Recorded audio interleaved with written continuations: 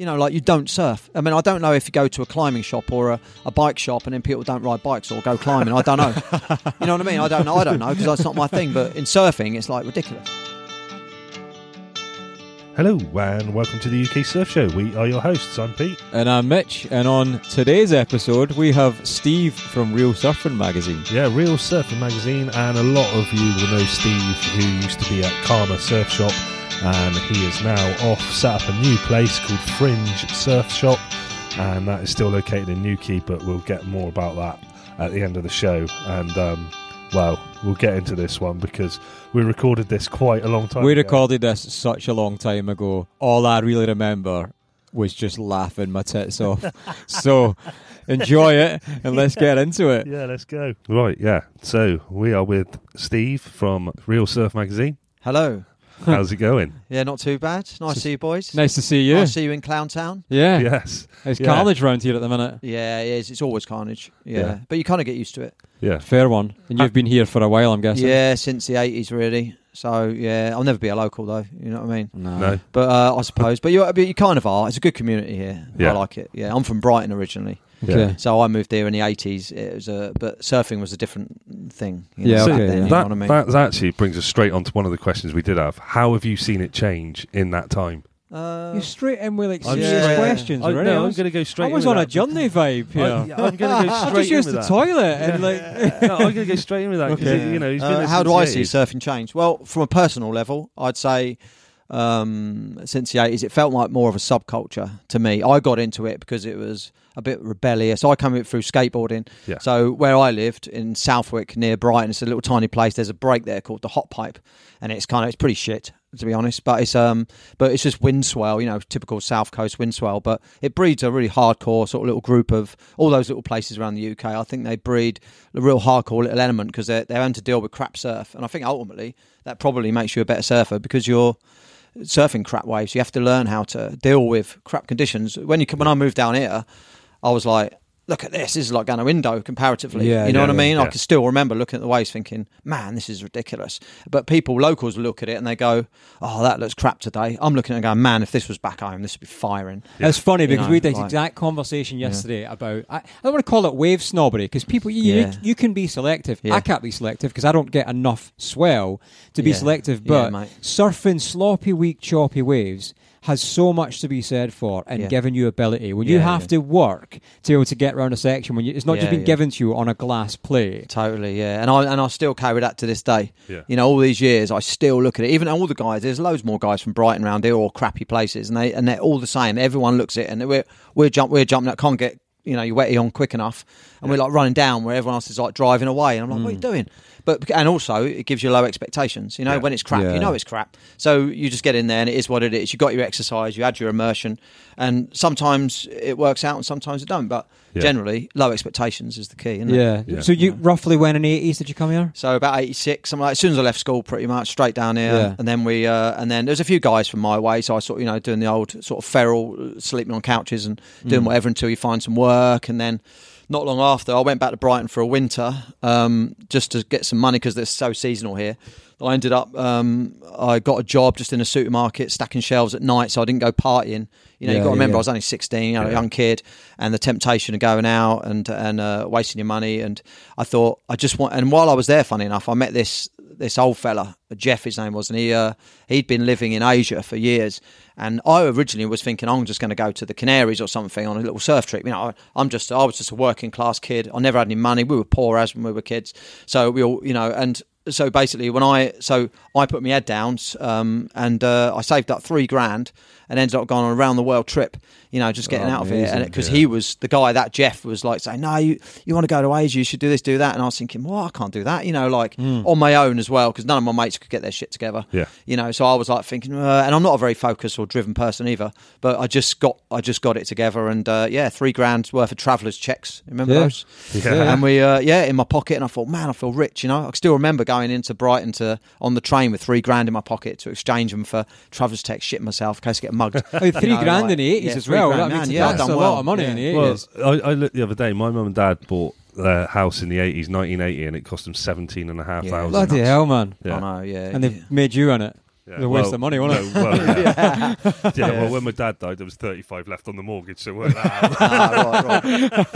Right. So when you moved here, the surf scene of Newquay, Yeah, I mean, I suppose you look at it differently though, because because you are also. I was still a beginner in a way. Like, yeah, I could surf a wave, but like when you look back now, it's hard to kind of put it into context. But I think surfing itself, like I say, I liked it because it was a subculture. I liked it because it was a finger to the man. It was rebellious, like skating. It was a bit punk, and it felt a bit. Now it's like some middle class thing. It's all a bit. You know what I mean? A bit. No offense, but being like I say from nothing. We had boards where you'd pass them down, and there'd be more ding than original board left. Yeah. But you loved that board to death because it was sick. I can't believe I've got this. Once upon a time it might have been a good board, but you could barely recognisable. Because it was knackered, but it made you again. You just got on with it instead of now all the Groms have got tons of boards, all this high performance crap. It was just like, look, you're just lucky to be surfing, mate.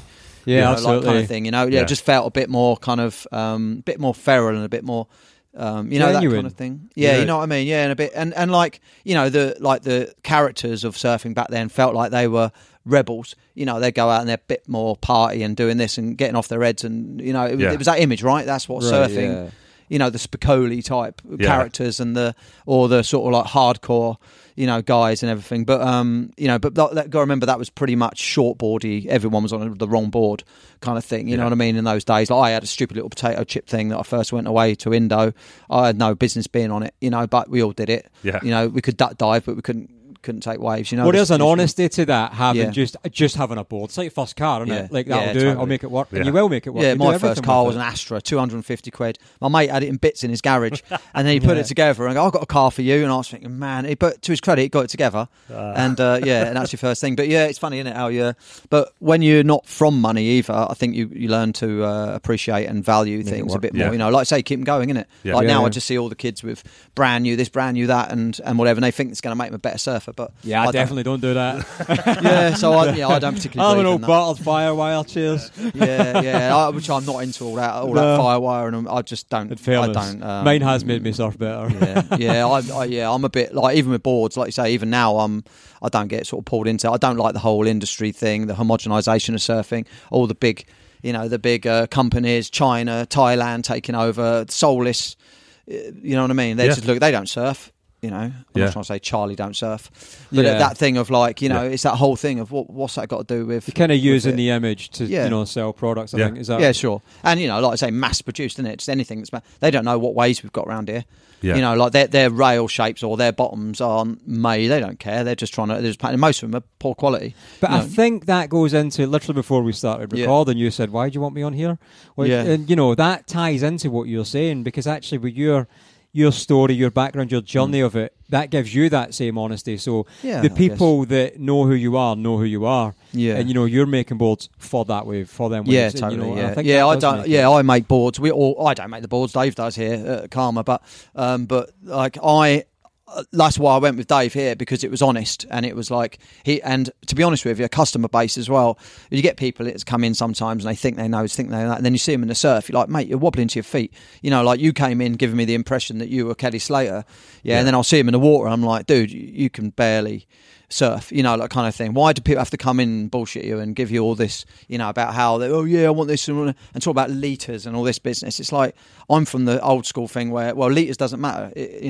Like Dave always says here, he says like, look at that cool box over there. That's 35 litres. Go, it's surf shit. You know what I mean? Like, it's like that's his... Yeah, what this litres, but I mean, it looks like it's got wax on it. So but you know what I mean. It's like, it's how it's distributed. It's how it's, it depends on the surfer. It depends on your experience. But it's fun. I like dealing with people that are open to being moulded by you, or just listen. Just listen to me. I've surfed for 40 years. I probably know a bit more than you. Because you've been surfing 5 minutes. Like I would when I was a kid. I looked up to the older guys, and I was like, they used to like give you a punch in the face if you got in the way or whatever. Back then, you couldn't punch someone in the face these days. Right. Not that I agree with it, but it did make me a stronger person, if you know what I mean. Yeah. But it was different back then. Like you said, the 80s. That was our time. Yeah. I still love the idea of somebody walking in here going, right, Steve, I think I want a 6'6", and they end up leaving here with a fridge. Yeah, exactly. Or a thruster. We'll have this cool box. Well, Steve said it was good. Yeah. He just sat bobbing about. Yeah, or this backpack, you know, it's 65 litres. Yeah, try going surfing on that. You know, but yeah, it's all a bit weird. I think it came from windsurfing originally or something like that. Because, like I say, when you do a CNC, a shape in the machine, it comes out as it comes out and it tells you how many litres it is. But you can't ask a shaper, who's hand shaped it or whatever, saying how many litres in this. You go, what are you on about? You know, so yeah, I don't get too bogged down in it. I just humour it. Yeah, fine. I think it's about 60 litres. And then how often you go surfing? 4 times a year. I said, well, it doesn't really matter, does it? You just want a big board that's going to get you in the water and you're going to have fun. Yeah, that's it. It's as simple as that. That's an interesting point. I done a review for Forth on the BP Mini a while ago, and I remember I was like, oh man, I need to get all the stats, and I was trying to remember all the dims and stuff. And then I was thinking to myself, I don't fucking know what that means. Nah. Nobody knows what all that shit means. That's Shaper stuff. Yeah, the generic thing in the end was it's big and it's floaty. Yeah. What else do you need to know? Yeah, that's it. Yeah. You can keep it simple. You can overcomplicate it. Yeah, totally. Yeah. So when did you start Karma? So I came in with Dave. Started it in 1972. Right. So I'm not like his original label. He then became Many Returns after a while, and then when I came in with Dave here.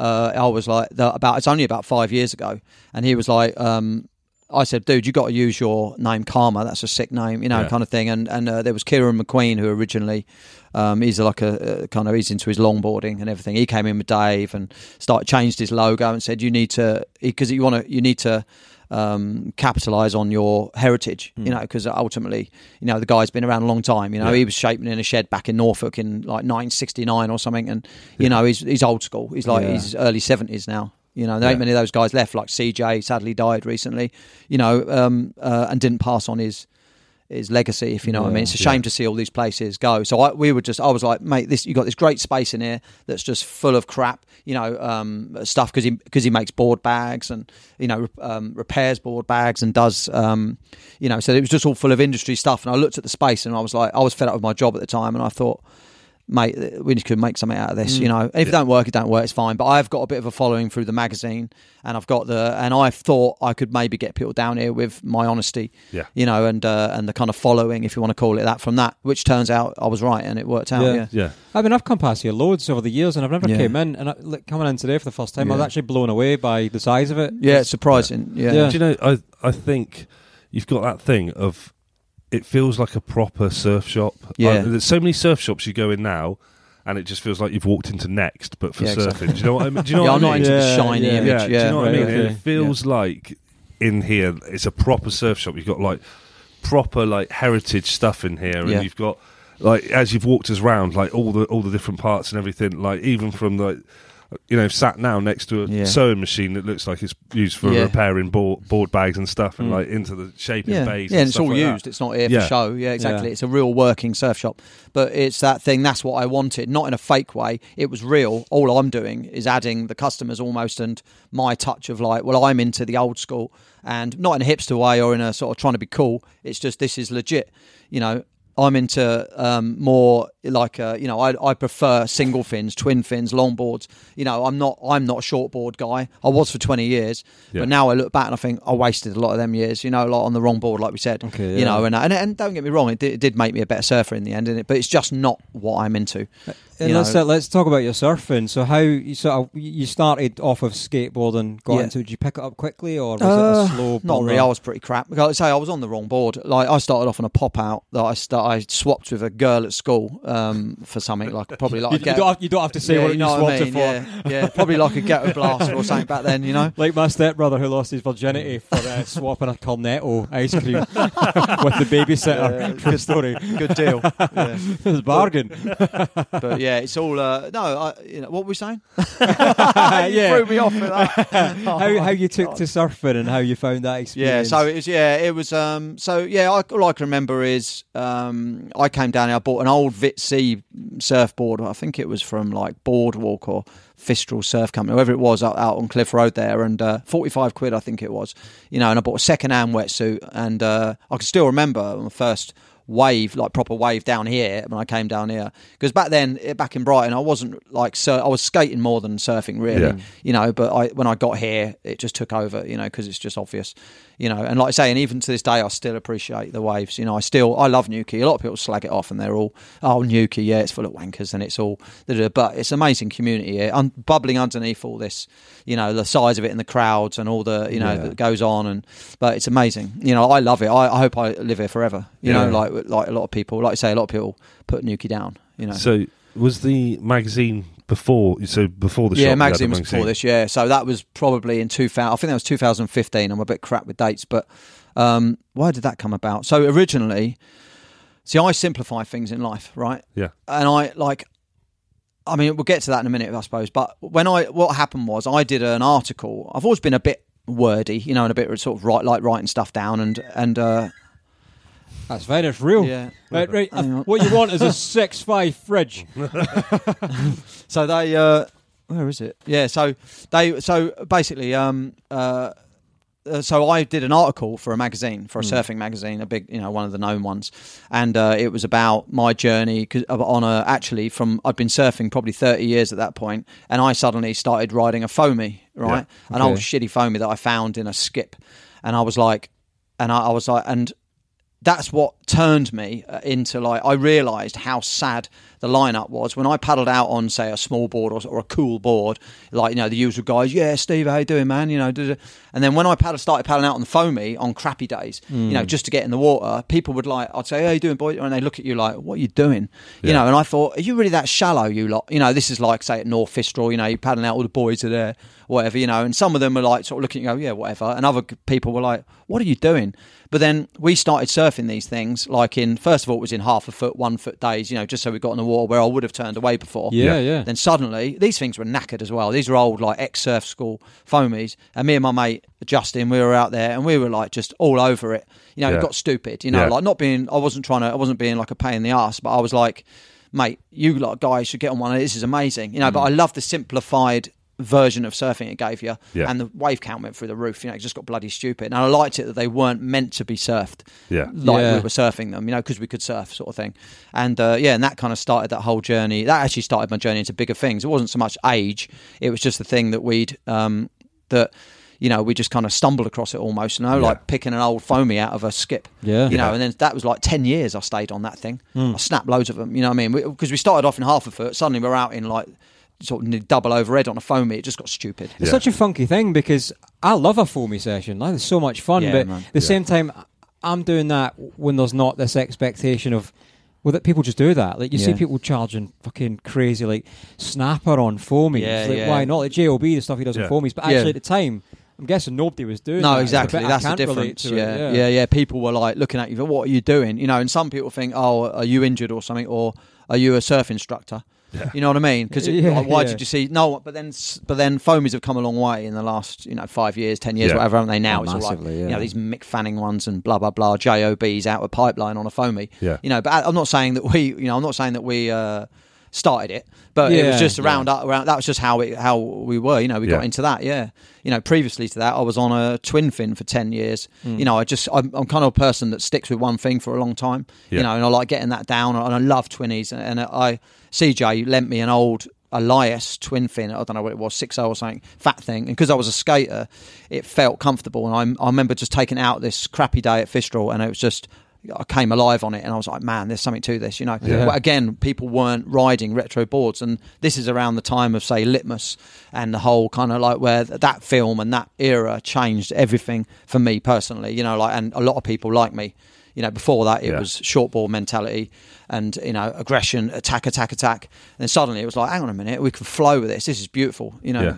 So the whole Litmus, Glass Love, Andrew Kidman, that kind of movement thing really kind of set a seed, if you know what I mean, in mind. Yeah. See, that we had a similar conversation earlier, didn't we? Which was someone saying about different surfing. I said, well, you know, if we all surf the same things, it would be really fucking boring. It would, you just have one spot where everyone would want to surf.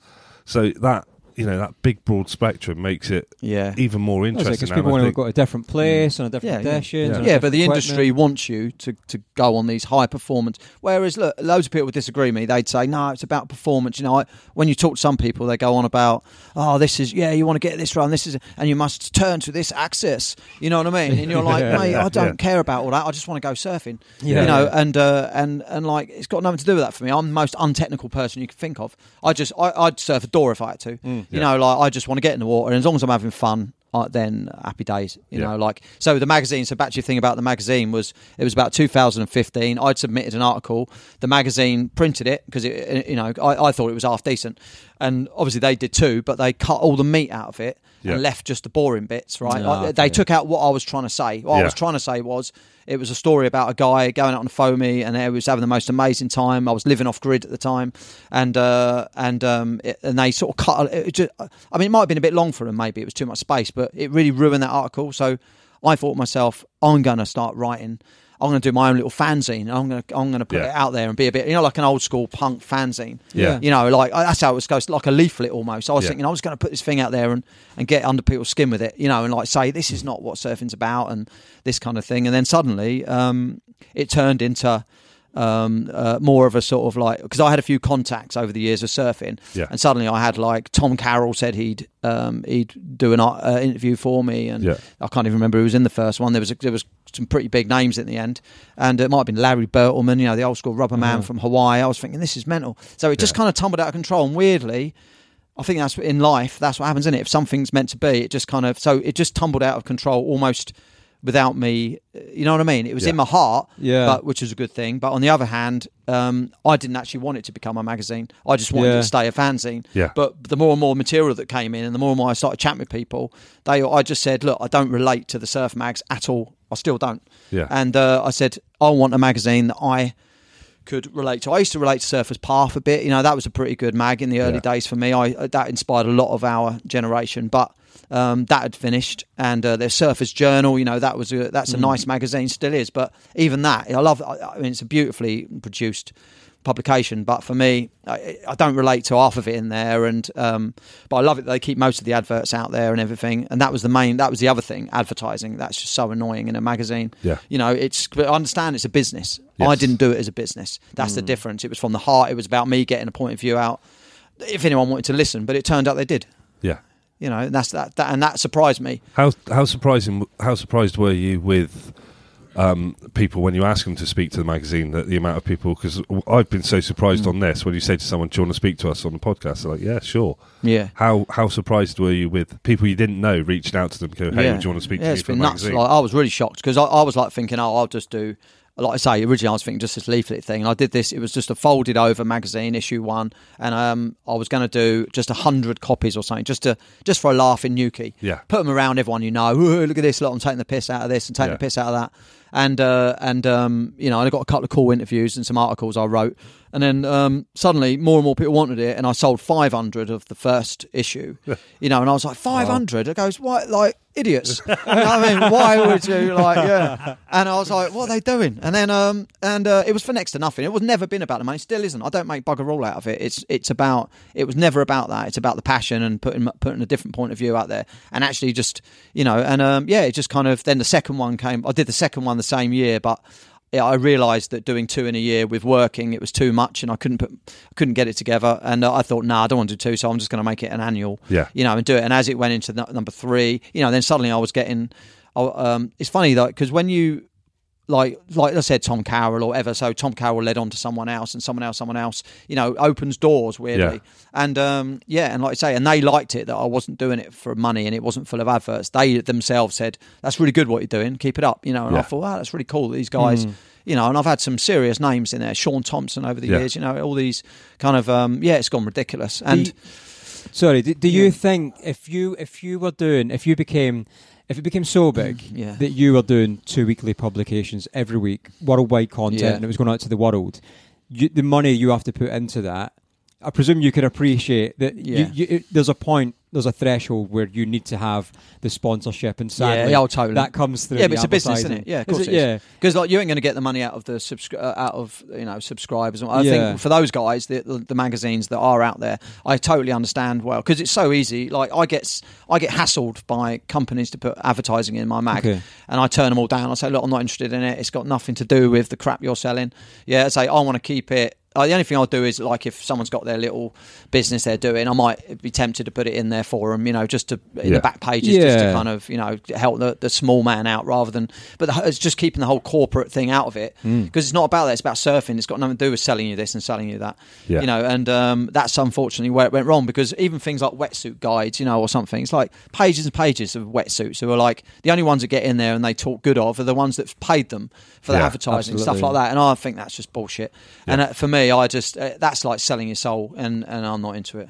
Yeah. What is it with modern magazines? What is there a specific thing, or UK surf magazines? What do you think they're lacking in? Do you think they're not giving enough UK support? Yeah, so UK surfing's lacking in it, that's for sure.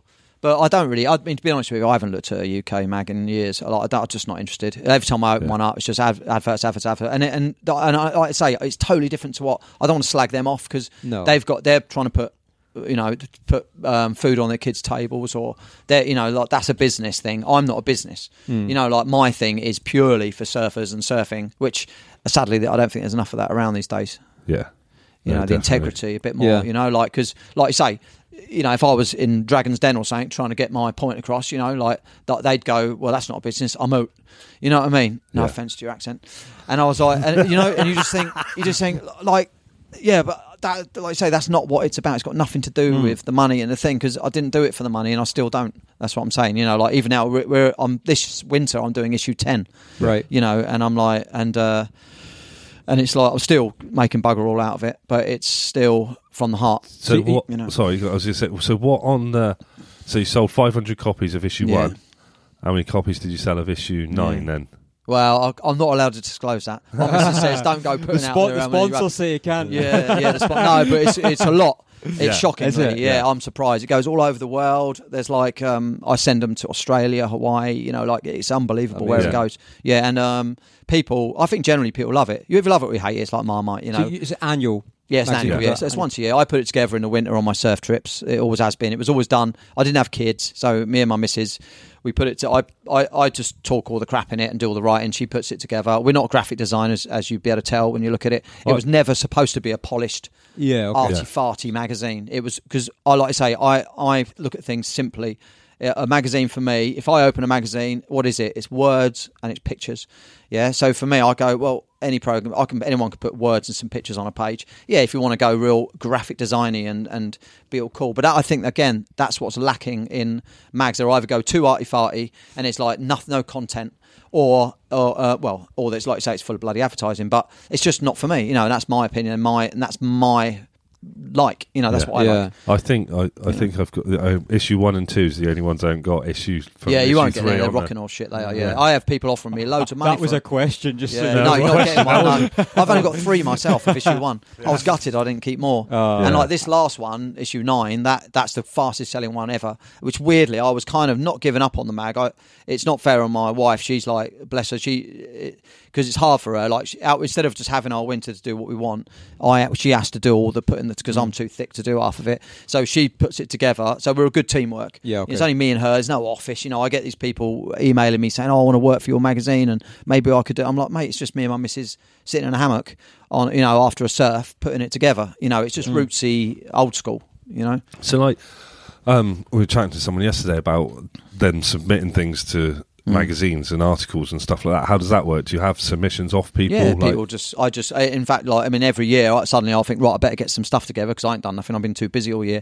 So suddenly I'll reach out and say, send a submission in. Sometimes they're crap, sometimes they're good. Usually I'm pretty open to things, and points of view. If I don't agree with it, it doesn't mean I won't put it in there. It's that thing of like, no, I understand that we're all a different thing, but yeah, people just subscribe, and then, like you say, last year was probably the one I'd think I hit the pinnacle for me. It was getting George Greenough in there, which for me he's a god, and everyone said to me, you never George Greenow's untouchable. He doesn't do articles for any big even Surfers Journal, I don't think he's not interested, basically. And I said, oh man, imagine getting George Greeno, and we were interviewing, my friend Andy was interviewing a guy called Mark Andrini. He's a famous shaper from America who lives up near Mavericks. And he's kind of synonymous with George. He's done a lot of edge shapes and all these, and he's kind of down with George over in Australia. And he said, "Are you kidding me, man?" That's my American accent. Yeah. He was like, he said, "Oh, George would be stoked to be part of something like this." And I was like, "Nah, no way." We were kind of no way. And then I got my mate Andy on the case a bit because he was doing the Andrini interview for me. And then suddenly the phone rang. And it's like, and it was like, hello, is this England? And we were like, what, who's this? And he goes, it's George. And we were like, George who? And he was going, George Greeno. And we were like, yeah, nice one. You think, it's one of your mates. Big head. Yeah. So we were like, what? And then legit, it was George Greeno. He said, Mark said that I should, can you send me a magazine? So I can look at what you're about. Yeah. And I was like, he said, it's a different publication, it's not about money and industry and selling out. And I said, oh yeah, cool. So we sent him a magazine and he was like, man, this is the real deal, and now George is like, he's just wrote us a piece about Crystal Voyager, and the Pink Floyd bit they did. I don't know if you know, they did the Pink Floyd echoes and everything, where you see the tube, where he's in the tube and everything, and he talks about, he's just wrote us an article about that, and then and he did this massive interview anyway for the last issue. Like, he was totally into it, and he said, oh, when's the next one? He's actually hassling all the time, when's the next one? So I've made it. You know what I mean? I don't care now. That was worth it for me. So whatever now, it's like, For anyone that's listening that's thinking, I'm going to do a submission, I'm presuming from talking to you, you're more about the story that person has to tell as opposed to the pictures of... Yeah, mostly, yeah. It's just if someone's got an interesting story, then it's interesting, isn't it? If you can relate to it. And it's not about being, I'm the best surfer in the world. You can be a total beginner, but if there's something beautiful in what you're saying, then because we're all got our journey, haven't we? And like you say, I don't bash beginners and whatever. I'm just as stoked to see. In fact, I prefer people paddling out. I'll hoot a kook, if you want to call them a kook. I'll, come down the line. You can see on their face, I just scored the best wave of my life. Yes. But it was just a straight hander to the beach. Yeah. And I'm like going, man, that was sick. And then I look at it and they go, did you see it? Did you see it? And you're like, yeah, that was amazing. Yeah. And you've just given that guy or that girl, you've just given them gold. Like you've just boosted their life forever. Whereas someone who's surfed for years will just go, whatever, mate. Yeah, you become very That's the thing, isn't it? Jaded. You get that stoke on the face of beginners, like people catching their first wave, the first time they get whitewater, the first time they stand up, that thing on their face. And the more you do it, the more it seems to get lost in people, the more their faces turn so serious. Yeah. Totally. Well, I guess you can only never see surfing like that. You can only become so consistent, because I'm still at a stage where I'm learning a lot, and I think for me, my progression at the minute is actually hooking more things up, whereas I'm getting okay at doing individual things. I've not necessarily been able to hook it all up together, and more I'm able to hook things up more and get further down the line and so on and so forth. So I think when you get so consistent, there's a point where you're just trying to refine the same thing. You're kind of already at a base level. Yeah, but I think if you lose that enjoyment of what, if you change in that lineup to become so serious, you should stop doing it. But it happens surprisingly quickly too. That's what's a bit I don't know if it's egotistical or I don't know what it is, but you see guys who can barely surf and then suddenly they can get to their feet and go a long wave, and they're looking at total beginners like with disdain and looking at them and get this ego thing, out of the way, kook, and you're thinking, hang on, mate, you're still a beginner, believe me, and that's kind of like, I don't know why it creeps in so quickly with things. I don't know if it's like that in other pursuits like snowboarding or skate, I don't know. But I'd love to be good enough to be egotistical like that, but I know I never will be. Ego creeps. It's like if I could play guitar and sing, I'd be such a show-off belly. All the time. But we're all relative. Ultimately, it's all about enjoyment, isn't it? And if the joy's gone for you, then you've got to find something else. And that's like, I still love surfing. After 40 years, I'm still totally in love with it. It's my whole life, and everything, and like it is for a lot of people. And a lot of older guys. I'm 52 now. But I'm surfing probably, I think I surf probably more than the average person in this country, because I live right here, I don't have children, I make sure that I go surfing, it keeps me fit, it keeps me grounded, and I'm like, I keep a calendar, it might be a bit sad and geeky, but when I go surfing, I circle the day, and I say, fistral, 3 foot, what I rode, because I ride other stuff as well as surfboards. So what is the other stuff you do ride as well? Well, belly boards and body surfing and mat surfing and trays, burger trays with fins on. Do you know what I mean? Yeah, so I've lost it. So yeah, I've totally lost it, man. I'm going down a rabbit hole of weirdness, but it's amazing. So when you say that crate over there, I could probably surf that. Yeah, I do keep eyeing it up. But but it's amazing. And do you know what I found though? The thing is, like, people sort of slag it off. They look down on it, like people would have a go at bodyboarders. Bodyboarding is not as cool as surfing, or not as I don't know, whatever the word is. But you and you think, but these guys are loving. As long as they're enjoying themselves, that's fine. So body surfing and belly boarding and mat surfing, all this stuff is all. I like it because it's it takes me back to the old school days, like you said originally, about in the 80s, where I felt that surfing was a bit more, out there and a bit kind of fringe. So that's why I started a thing. I call it fringe surfing, like all the different things that are that we ride, because they're on the outskirts of surfing. But they're still surfing. I'm still like today. I had the sickest session ever in Taiwan, of all places. There was a group of us, 9-10 of us, belly boards, body surfers, mats. Everyone was in there, and we hoot each other. There's a sense of community again, which is, for me, is sadly lacking in surfing. It feels like when I paddle out on my board, it feels like everyone's just being miserable, grumpy. No one talks to each other anymore. They're all pissed off of each other with long faces. But when I paddle out with the crew who are into the other stuff, everyone's the most stoked people. They're all about community, all about fun, all about just getting your shred on. It's amazing. I'm so with you on that. We paddled out at Taiwan yesterday. A load of Army surfers down. There was about 20 of us in the lineup. I've been with Army surfing for years, but there's loads of new faces this year, which is great. And we paddled out, and there was faces I recognised. We're obviously all talking, and like you said, whooping and hollering for each other.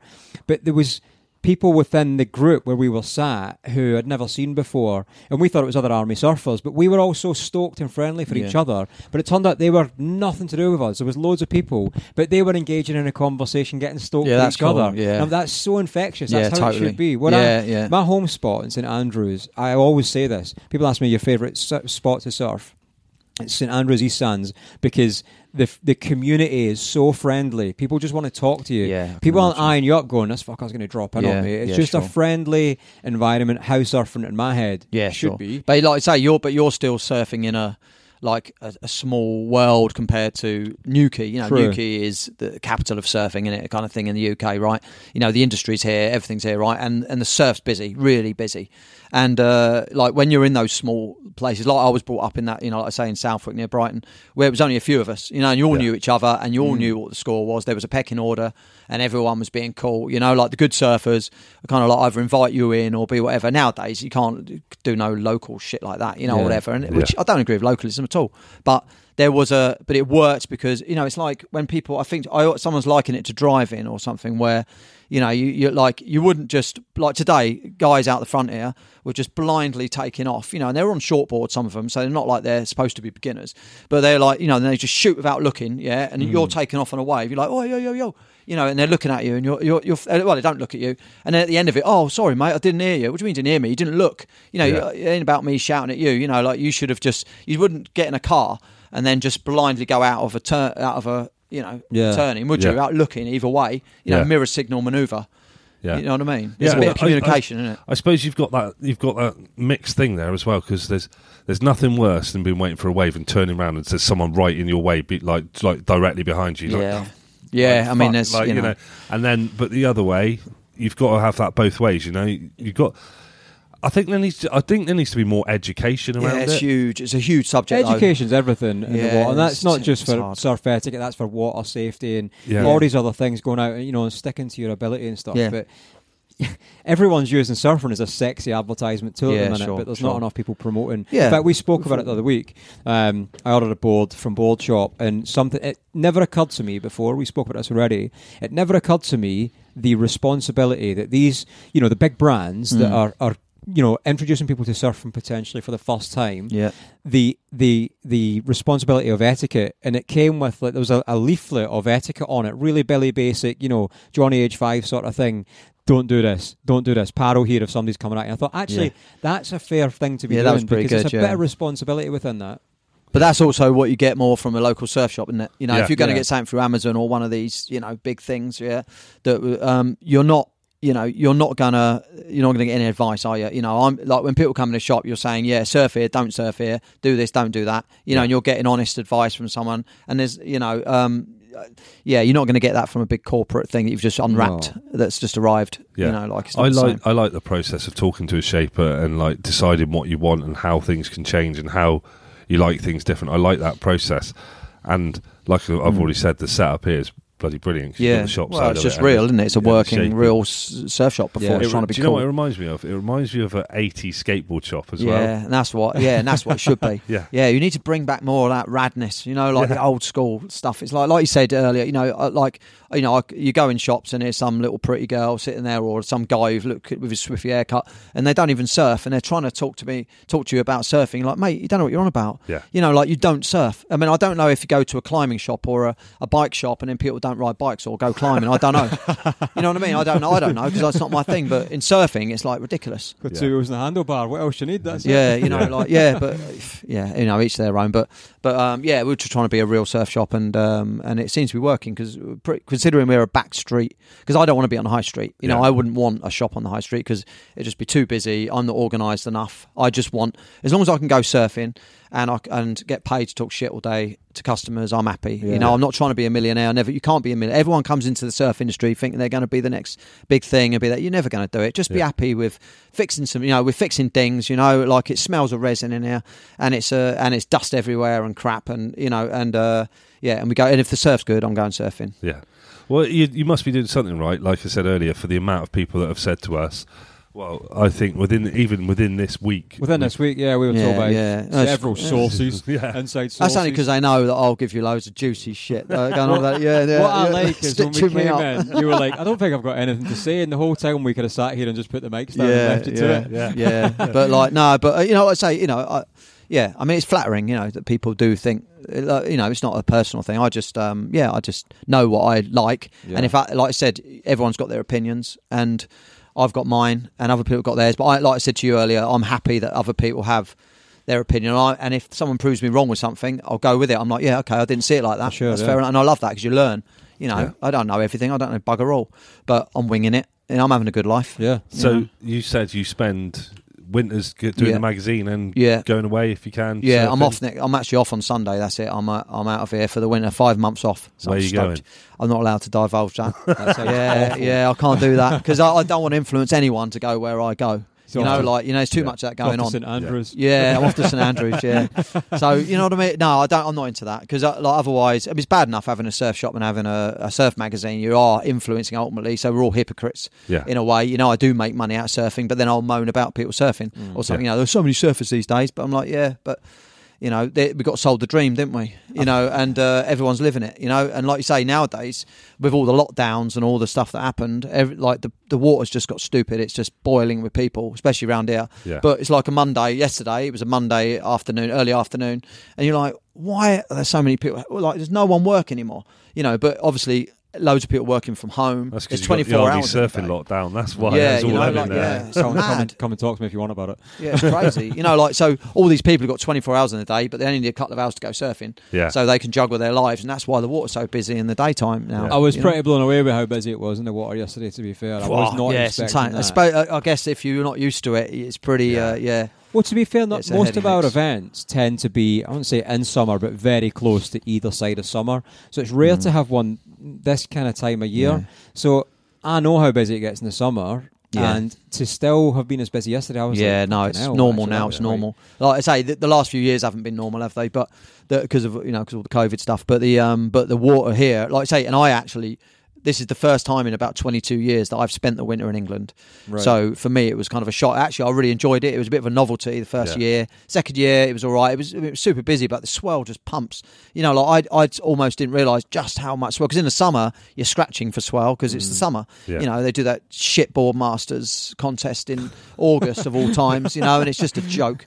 So you're like, so you think if you're going to hold a contest, hold it when the swell's there. Obviously November. From now on, it's just going to pump. I go surfing every day and I'm just like, look, it's ridiculous how much swell there is. But like I say, I go away in the winter because I'm searching for different waves and, you know. So how do you work on the magazine when you're away? Do you just do all that remotely then? Yeah, just remotely. I used to just get all my stuff packed up on a hard drive over the year, and then just put it all together basically. Yeah, just go away with it all. And then nowadays it's easy because the internet's a bit more available. But where I used to go was I was totally off grid. There was no internet in the village. I was out on this beautiful left-hand point break somewhere in Central America, and I used to be suddenly, but then one year I went back there and I was like, Jesus, busier. But of course, everyone started Instagramming it, and it was like next minute, like I went in there because I used to paddle out pretty much on dawn with one other old fellow who was out there and a couple of other guys every now and again, and we used to just trade waves. It was cool. Then by about 9 o'clock, you get the sort of lazy crew that kind of got up and had their coffee and that,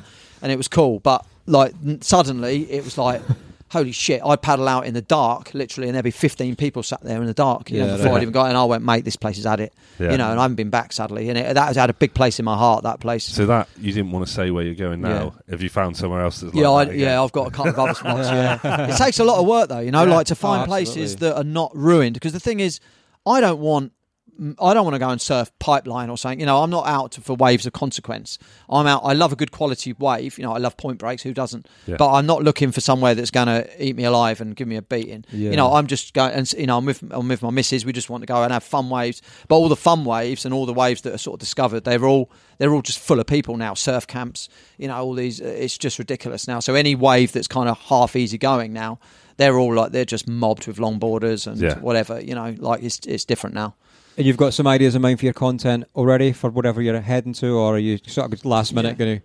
Yeah, I'm winging it a bit this year. I've got some good stuff. Like I say, George Greenow's doing me a few bits. I've got Bob McTavish. He's done an interview for us. Nice. And all that. Yeah, and there's a few others in there, like names and that. I won't say them yet, but we've got I've got quite a bit of content. I'm not really short for content because if I am short, I'll write something crap anyway and put it in there. Up. Yeah, I'll make something up as go along. Yeah, but it's good. About World Masters. Yeah, it kind of right. And if I do get to that stage where I'm thinking, you know what, like it's not my heart ain't in it, and I'm just, you know what I mean. I can't find that. I'll come to a block, then I'll just stop the mag. I've got nothing to lose. I'm like, that's like I say, it's not a business. I'm not in it for the money. I think because you're doing it so honestly, things come across when it's honest, and like you say, if you don't have the passion for it, that would be quite apparent. Potentially. Yeah, I think you got that thing as well, because I spoke to you ages ago when I first started doing the podcast. You're like, I don't know if I want to come on or not, because I don't know if people want to hear my opinions. Well, because I know I'll stitch myself up, and then people, like I say, people will all go either, that's Steve-O, he's a right wanker, or, I don't think it comes across like that, because I think it comes across with passion, and you've been in it long enough to see the changes that have happened. So it's not like a bitterness or anything like that. It's just like a fact of how it is. No, you don't come across. No, but I'm not bitter though. I spoke recently. I don't want to keep doing the name dropping thing, but I spoke with a guy, like a really famous dude. He's like one of the best body surfers in the world. This guy's a legend, and he said to me about he doesn't want to be that grumpy guy, the grumpy old guy in the water. He goes, we've had our time, as in to the kids now. Like when I see the kids out there, I'm stoked. I look at them and I think. Like you were surfing pretty sick. I wish I'd surf like you at your age. You're like a kid, but they're going away on surf trips because people got more money. It feels like these days, and everyone's your dad's probably surfing's not young anymore. That's because back then. I mean, I'm only from the 80s, really. Like I say, I was born in 1970. I didn't start surfing until 84. And I think to myself, but surfing was still in this country relatively young, if you know what I mean. Yeah. So surfing's not young anymore. You got all those generations of surf, all those old guys. But yeah, when like you say, you hear older guys getting, great, they're good old days. Yeah, but you were young then, and you've had your time. Yeah. These guys are tripping out on it. They're in where we were. They're thinking, man, this is what. So it's not really fair to kind of like look down on people. No, not at all. I've never been more stoked, to be honest. I reckon I love surfing more now than I ever did. That's brilliant to hear. I was going to ask you that exact question actually, and do you think surfing gives you more now? Yeah, with 40 years experience than it did when you started out. Yeah, definitely, yeah. Although, like you say, in all honesty, though, I surf my board, I call my footboard. I surf it 2 out of 10 probably now. Okay. I'm body surfing a hell of a lot. And mat surfing, that's the hardest of all for me. I mean, it's not as hard as surfing, but mat surfing is seriously difficult. Right. I know guys that are shit hot surfers and they've dabbled with mat surfing and stuff because it's a bit weird, it's a bit George Greenough and it's old school, and it's a nightmare and it's really hard. They call it like cuddling the squid, or like cuddling a greased pig. It's ridiculous. Yeah. And it's just so much weird shit going on in a mat that even now I don't understand it, but but it's something that I wanted to do. I just thought the feeling it gives you when you get that magic moment on a wave, it's like nothing I've ever experienced. You know, that's definitely. After 40 years of surfing a board all over the world. You know, these things are all relevant. You know, absolutely. Body surfing's the same. The feeling of your body being the rail and the intenseness of no board and just flying down. You get barreled almost every time you go surfing. Whereas on a board, I rarely get barreled. I'm not a bullshit barrel guy. So in talking boards, what was your go-to board normally, or how has that changed over the years? Well, so I started off doing like being stupid on short boards and everything. Then it was like single fins, and as that whole Limpmas thing came in, but then it got into the foamies, which then led me to, which I never really had interest in longboards. I was like, but then you got to remember back in the 90s or the turn of the century, whatever, longboard, no one was really on longboards, were they? It kind of died, didn't it, on its arse, and it's had a resurgence. Now everyone's out on some nice, expensive retro, some resin tinted 9 blah blah blah log single fin, which is lovely because it's it's graceful, it's a more arty than aggressive attack. But the thing is with the people who are going out and buying these boards, say from California, 1,500 quid's worth of longboard, but they're shit here because we're not a Pacific Point brake. We haven't got these powerful little point brakes. The rails are wrong on it. There's loads of things. Not all of them. Some of them they're just good boards. They work. But people are buying into this thing of but it costs loads of money, so it must be good, and that's far from the truth. Absolutely. Yeah, that was quite wise, wasn't it? It was wise, yeah. but it's just true. It's true. I see it all day long in here. People come in talking shit about boards and how they think that this is going to make them that and make them that. And the amount, in all honesty, people come to the rack, right? They come in and they say to me, "Oh, I want this little board because it looks cool, right? A little 6.0 or a 510 fish or whatever." And I look at them and I'm going, "Okay, yeah, right." So first of all, I give them the benefit of the doubt. I judge them as in, you don't look like you surf. They don't, whatever that's meant to mean. Yeah. But you kind of go, "Oh, right. So how often you surf?" "Well, I'm down here a couple of times a year." And you're like, "Right, and how long you been surfing?" And they're like, a couple of years." And you're like, "And you surf a few times a year?" I goes, "Mate, you're about 10 years from that board." And they will go, "Oh yeah, but you can't stop me buying that." And I'm like, "Well, I can because I won't sell it to you." And then they walk out with the arse. But then I'll see them like say an hour later walking up the road with a little whatever, under their, like a little stupid board under their arm. And I thought, well, I might as well made that money, but at least I sleep at night.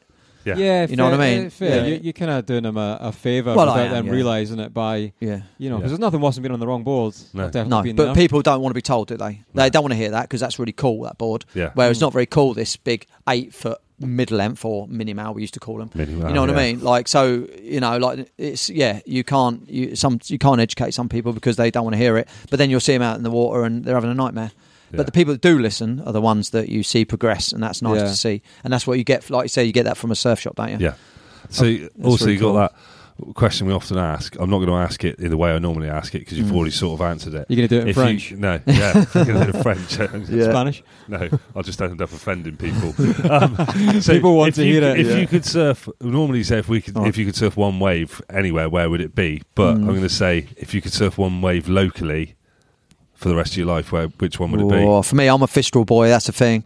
Like, I'm all about Fistral. It's like my home, really. It's like my front garden. When I paddle out of Fistral, you pretty much know everyone, if you know what I mean. Everyone knows me. And like I say, and I'm not dick in the water. I know when something's wrong, but it's really hard because you're in a busy beach like Fistral. It's probably the most famous surfing beach in Britain, and therefore it's also the most crowded. But I live just up the road. I can see it from my house.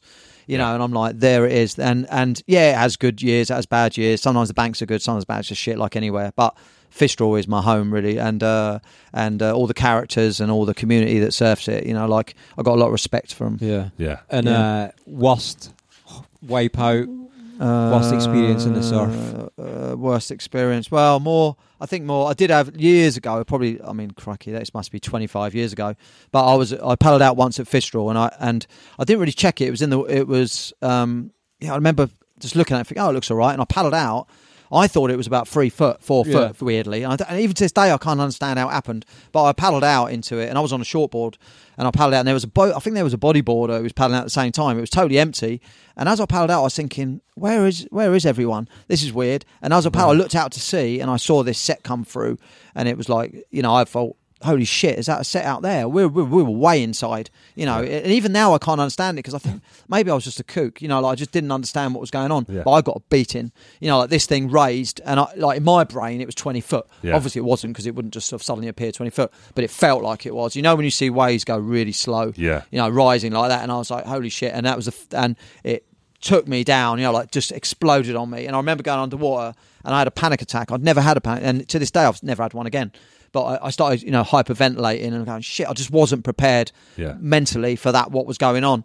And I remember being whooshed down into the bottom. Luckily, my leash didn't snap.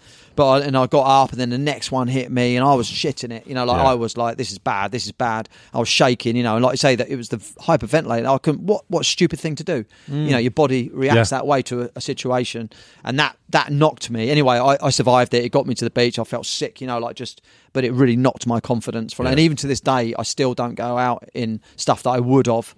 You know, like it really shook me. Yeah, but that was at Fistral, funny enough. Never let go of them. Yeah, that was at North Fistral. Yeah, it really done me. You get those ones when you know it's big, when the wave comes above you and it starts to go fucking dark, and you're like, yeah, no, it's, hello, smile, friend. Oh, you just want to go home. You know, I've had enough. I want to go home. You know, please just let me see another day. And another question for you, I think it's probably relevant, talking about fringe surfing. Of all the funky stuff you might surf, what is your favourite fringe? Oh, I love them all equally. That's the problem, because they've all got their place. What people are missing out on is, like, say, the belly board. People think it's just some old woman with a swimming cap on going in the white water, but we're wearing fins. You know, you're surfers, and you like today. I was on the belly board out there, and we were killing it, man. It was amazing. You know, like that for me, I got out buzzing, whereas everyone else looked pretty pissed off. But all us lot, every one of us got out. There was a few body surfers and whatever. Every one of us come out and goes, that was a really good session. You know, awesome. Like we were on the beach all buzzing. What's the lady that surfs here? The Gwyn Haslock. Yeah, she's my shop grom. She's like 70. I think she's 76. Yeah, but yeah, she surfs like she's inspirational, because she's amazing. Yeah, but she's surfing all the time still. You know, she's in there. She's like and if it's too big for her, she'll go belly boarding. You know, like but she does it old school. You know, because she just wants to get in the water. You know, she lives alone. She's and that's her thing every day. It gives her a purpose, I imagine. I love the idea, because I've spoken to her before. She's so lovely. Yeah, I like the idea that in the lineup she's an absolute arsehole to everyone. Yeah. Fucking get off that wave, you. I love the idea of that. Nah, she's lovely, but she's a bit eccentric, and but she's a real character, and I like that. And that, I think, probably, you know, she's been surfing since the 60s, since she was a kid. Since the 50s, really. She started belly boarding.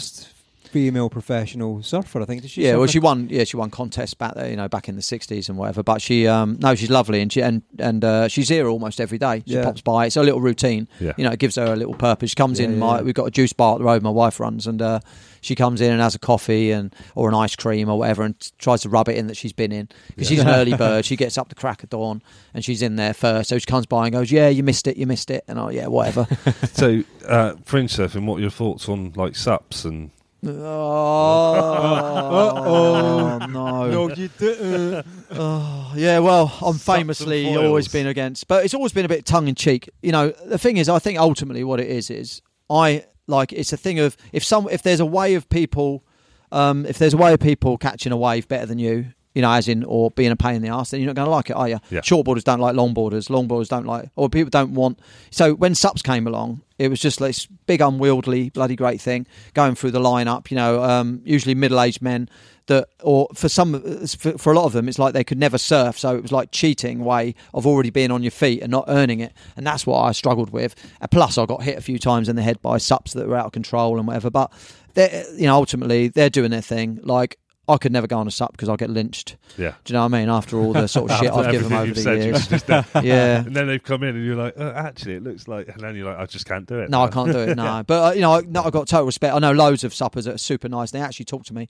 It's really weird, you know. Like, but I just use them as spotters. Yeah. I see them in the lineup, stand up there, and because they can see further, can't they? Yeah. Then they can see the set, so I'm watching them. So they're my spotters, really. Yeah. You know, when I'm in the lineup. But no, I've got nothing to get. I know loads of really cool guys that do it and girls. But it's just, I just think it looks a bit ugly, and it's not for me.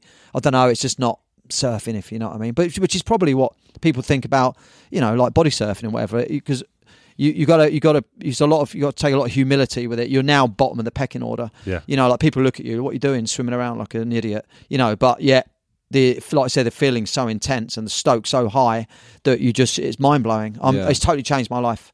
And I'll probably, hopefully, do it the rest of my life. And it's not because people go, they all think I'm injured or something's happened. I'm like, no, I've just found this amazing thing. And the community, like I say, it's a niche thing again. Even the top players in it, they're approachable. You know, like you could talk to the Kelly Slater of body surfing or the, you know, whatever, and they're totally approachable. They love it because it's so small. The world is so small in that. And that's what I love about it. I'd rather be the 1 in 100 than in the lineup than the 101. You know, like I say, I still love surfing. I love it dearly, but I surf. Whether you think I surf bad or good, it's irrelevant. When I do go surfing, I'm still really enjoying it. You know, So I'm super happy with it. It's interesting because I shortboard and the stoke I get out of it, the amount of stuff it does for me shortboarding, and actually why would I not want to replicate that stoke through doing something else? But for me, the reason I don't want to go into any other equipment is that I don't want to lose that same stoke for shortboarding, because I know the stoke that in itself gives me. So for the reason of its stoke is the reason why I don't want to try other things. It's not that I'm against it. But plus you're probably at the stage, like for me, I've surfed for 40 years, so I surf as well as I'm ever going to surf. I'm not suddenly going to become the next big thing at 52. I'm happy with how I surf, as in, you know, when I go surfing, I go, I can do this. I'm flowing the way I like it. I'm enjoying it and everything. But I'm not. You know, I'm not getting. I'm not like I say, I'm not going to suddenly improve. So for me, I've got that comfort. Whereas you would probably think, but I don't want to waste a surf doing something else, because that's where it changes. Is where you go from, you know what I mean? You because you're trying to get better, you're trying to get better, and every surf is important. So if you did something else, it would feel like, but I could have been doing it on a board. But what you don't realise is how much the feeling is the same. It's pretty much the same. You're looking for the same wave. When you drop down, like you're dropping into a wave, say on your body, and you're seeing that curl there, you're going, my God, you know, like the feeling's intense, and and the fitness goes through the roof. When I take surfers out with me body surfing, they go, I've seen you lot. It's, you know, some people get it and they go, you know, it looks real fun, and you lot are all having a good time. They come swimming out with me and they're blowing out their arse in 5 minutes because they're not used to it. You know, you're swimming around, you're diving under waves, and they're just like, man, I feel so unfit, and like it's surprising. It really surprised me, and all the old guys used to say to me, you know, as you hit your 50s, that's when it all goes downhill. You know, your fitness goes, you start to, you know, things happen, and you're like, so I just thought, well, I'm going to up my game. You know, and like I say, last year I surfed 221 days of the year. Wow. You know, that's not bad. You know, at my age. Yeah. You know, I don't feel old. I don't feel one of the old boys or whatever. But probably kids look at you and think, "All right, granddad." You know, but you're out there, and like the other bonus of being older is that you're more comfortable with yourself. You don't give a shit what other people think. Definitely. You know, and that's beautiful. That's one of the most amazing things about getting older is bollocks to everyone else. You know, like I don't care what you look like or what you don't care anymore. I like that feeling as I'm getting older now. I like that feeling. Yeah, it's really whatever. It's liberating. But it's liberating, isn't it? Because you're not worrying about. You're so self-conscious when you're a child, when you're a kid. You know, you talk to a Grom and they're so self-conscious about everything. And I was the same. You know, you're always but if I look like a dick, you know, whatever. But as you get older, you don't care. You just think, look, I believe in what I believe in because I've had a whole lifetime of experiences. You know, and and I think I'm loving it. I'm embracing it. Absolutely, you can't take that away from a person. I think it's been absolutely fucking fascinating. This has been great. It's been absolutely great. Do you want to tell people where they can find you online? Well, if you go on, I mean, if you're into the real surfing, I'm on Instagram and Facebook and all that. But I don't really do the Facebook as much anymore. I'm a bit more sort of towards Instagram, but on Real Surfing Magazine or the Fringe. If you want to change your life and look at something that's a bit more kind of inclusive and community driven, then I've got the page on Instagram called Fringe Surfing.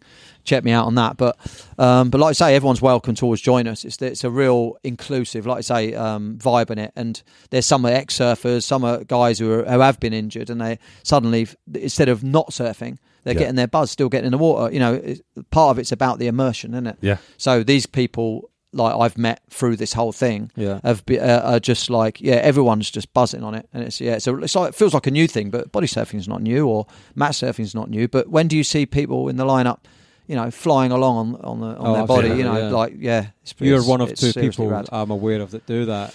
Yeah, and there is a bit of a nest of us here, you know, like, but it ain't just us; it's all up and down the coast. But we're all, but it's very, and even like you say, I'm hooking up with people in Hawaii. There was a kid here last week from Canada, from Tofino, who he said there's only 2 body surfers in Canada up there in Tofino, and he came because he knew that he'd heard about the shop on Instagram. You know, like there are some things about social media, as much as it's shit.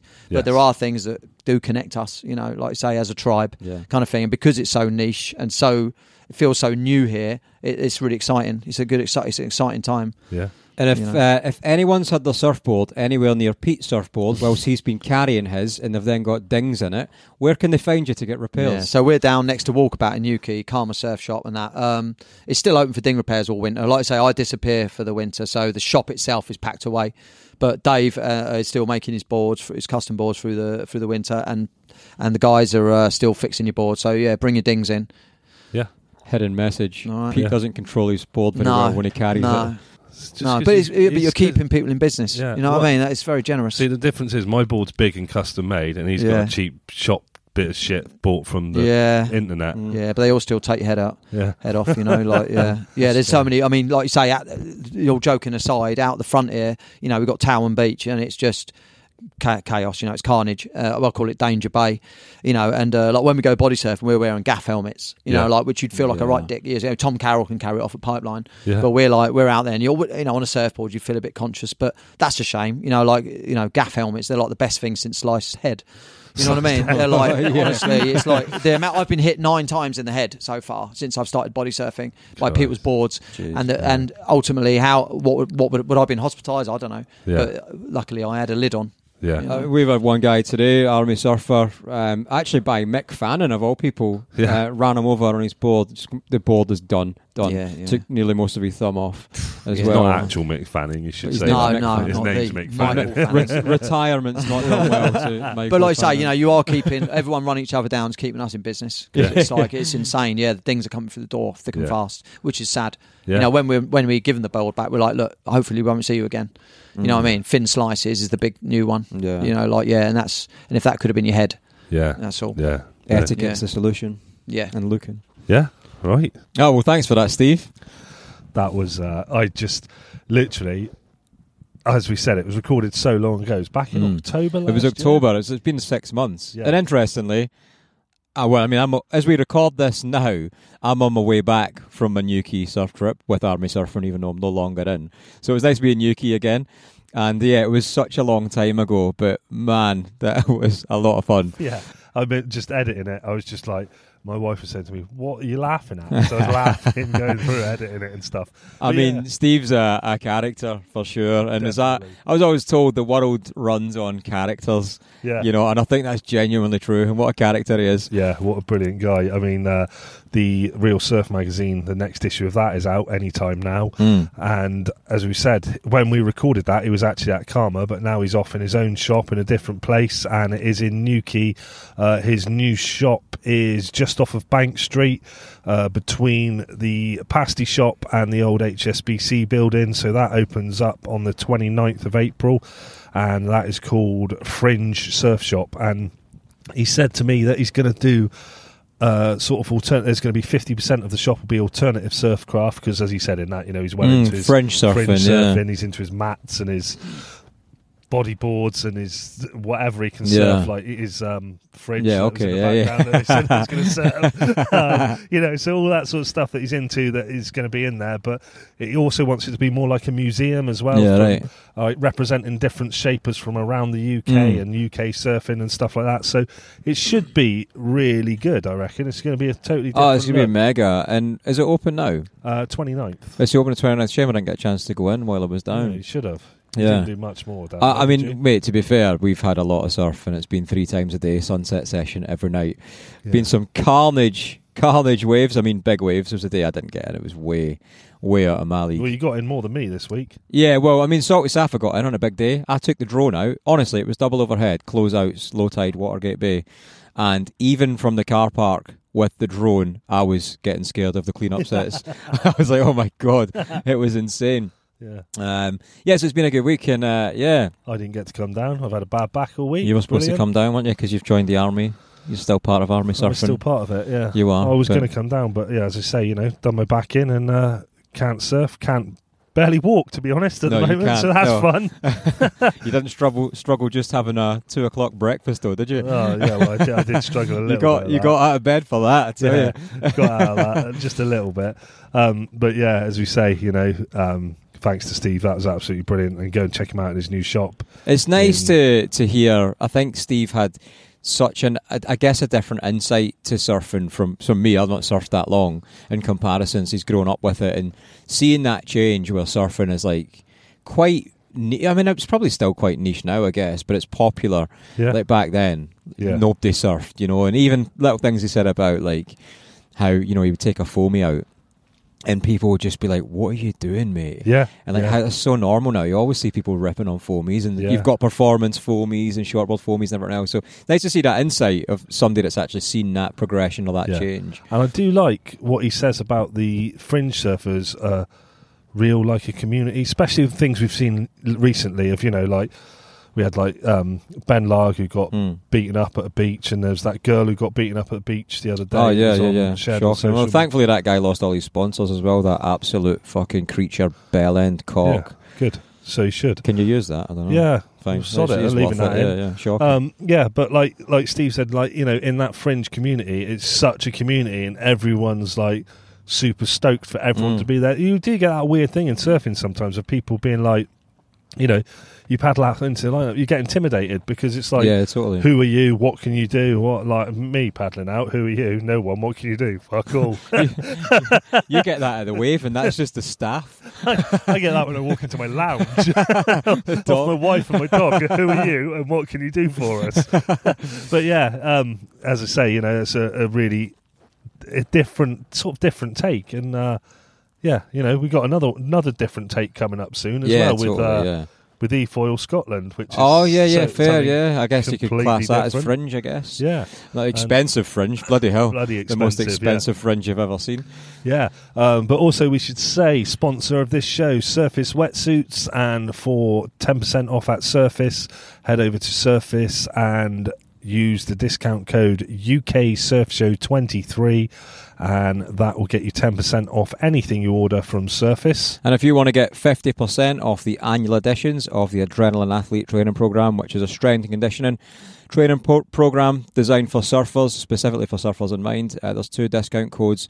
Firstly, for the home edition, that is Surf Home 50, and for the gym edition, that is Surf Gym 50, and that will get you 50% off the Adrenaline Athlete Training Program. So I got distracted. I thought Waldo just cycled past us. We should say, we did say we're recording this in your car. Yeah, in my car, in a car park, in a Morrison's car park. But, I mean, we're now doing fringe episodes of recording locations. Just recording random locations.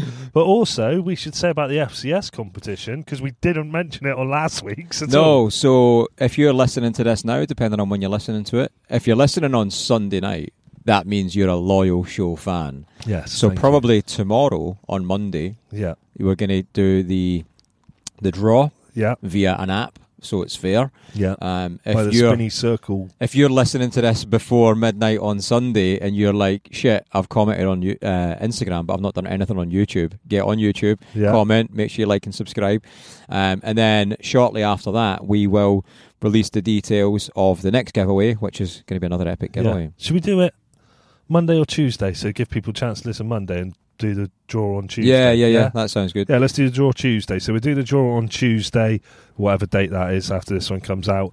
And we'll post the results for that on the Instagram and the YouTube. And thought we'd moved on from the the Instagram and the YouTube. We'll post the results on there, and then we'll also announce it on the next episode who the winner was when we talk about the next competition with FCS we'll let everyone know when Paz has won. You actually got a message off him. Will it be will it look like a fix if I win? 100%. It's a random pickup. Do you know what we should say as well? Do you know what did look like a fix? What? So recently I went down to Cornwall. It's about 5 weeks ago now, and I was going down in my car and I spoke to Paz, and I said he's going out for a surf, and with Zoe and Gareth as well, and I said, like, if I come down, can I borrow a board off someone? Paz went, you can borrow the board off you, but he won in the competition, your own board. my own old board back. He said, you can borrow that to go out. I said, mate, that looked well dodgy. He said, no one will recognise you. No one will recognise you. It's fine. Paddled out. Someone went to me straight away, Pete! I was like, oh, shit! Which reminds me, so we had a sunset surf the other night, 3 of us, and Salty Safa was like, oh, I'm gonna get out now. I mean, it's beyond dark, right? And I was like, right, cool, I'll get one more, I'll be in behind you. And I saw him, I kind of caught a rubbish wave, and I was like, that's not my last one, one more. Yeah. I'll have one more. And when I paddled back out, I turned round, and he was stood on the beach just looking. I was like, right, cool, he's waiting for me. And then I was there for a bit, so I just caught some white water and went in. But as I was going in, he started walking up the beach. And I was like, all right, he's just taking a slow walk. But he's quite far in front of me. And I was like, I'm not running. And so I'm shouting absolute abuse at him in the way we do. Like, I'm proper abuse. Yeah. Right, okay. And this is a Tolkien. Yeah. And he's now at the bottom of the stairs at the top of the beach, right? And I'm like, I'm in proper abuse. And I get up close, and the guy turns round. And is it Salty Sapphire? No. Is it bollocks? And I was like, mate, I'm really sorry. I'm literally shouting abuse at you thinking you're someone else.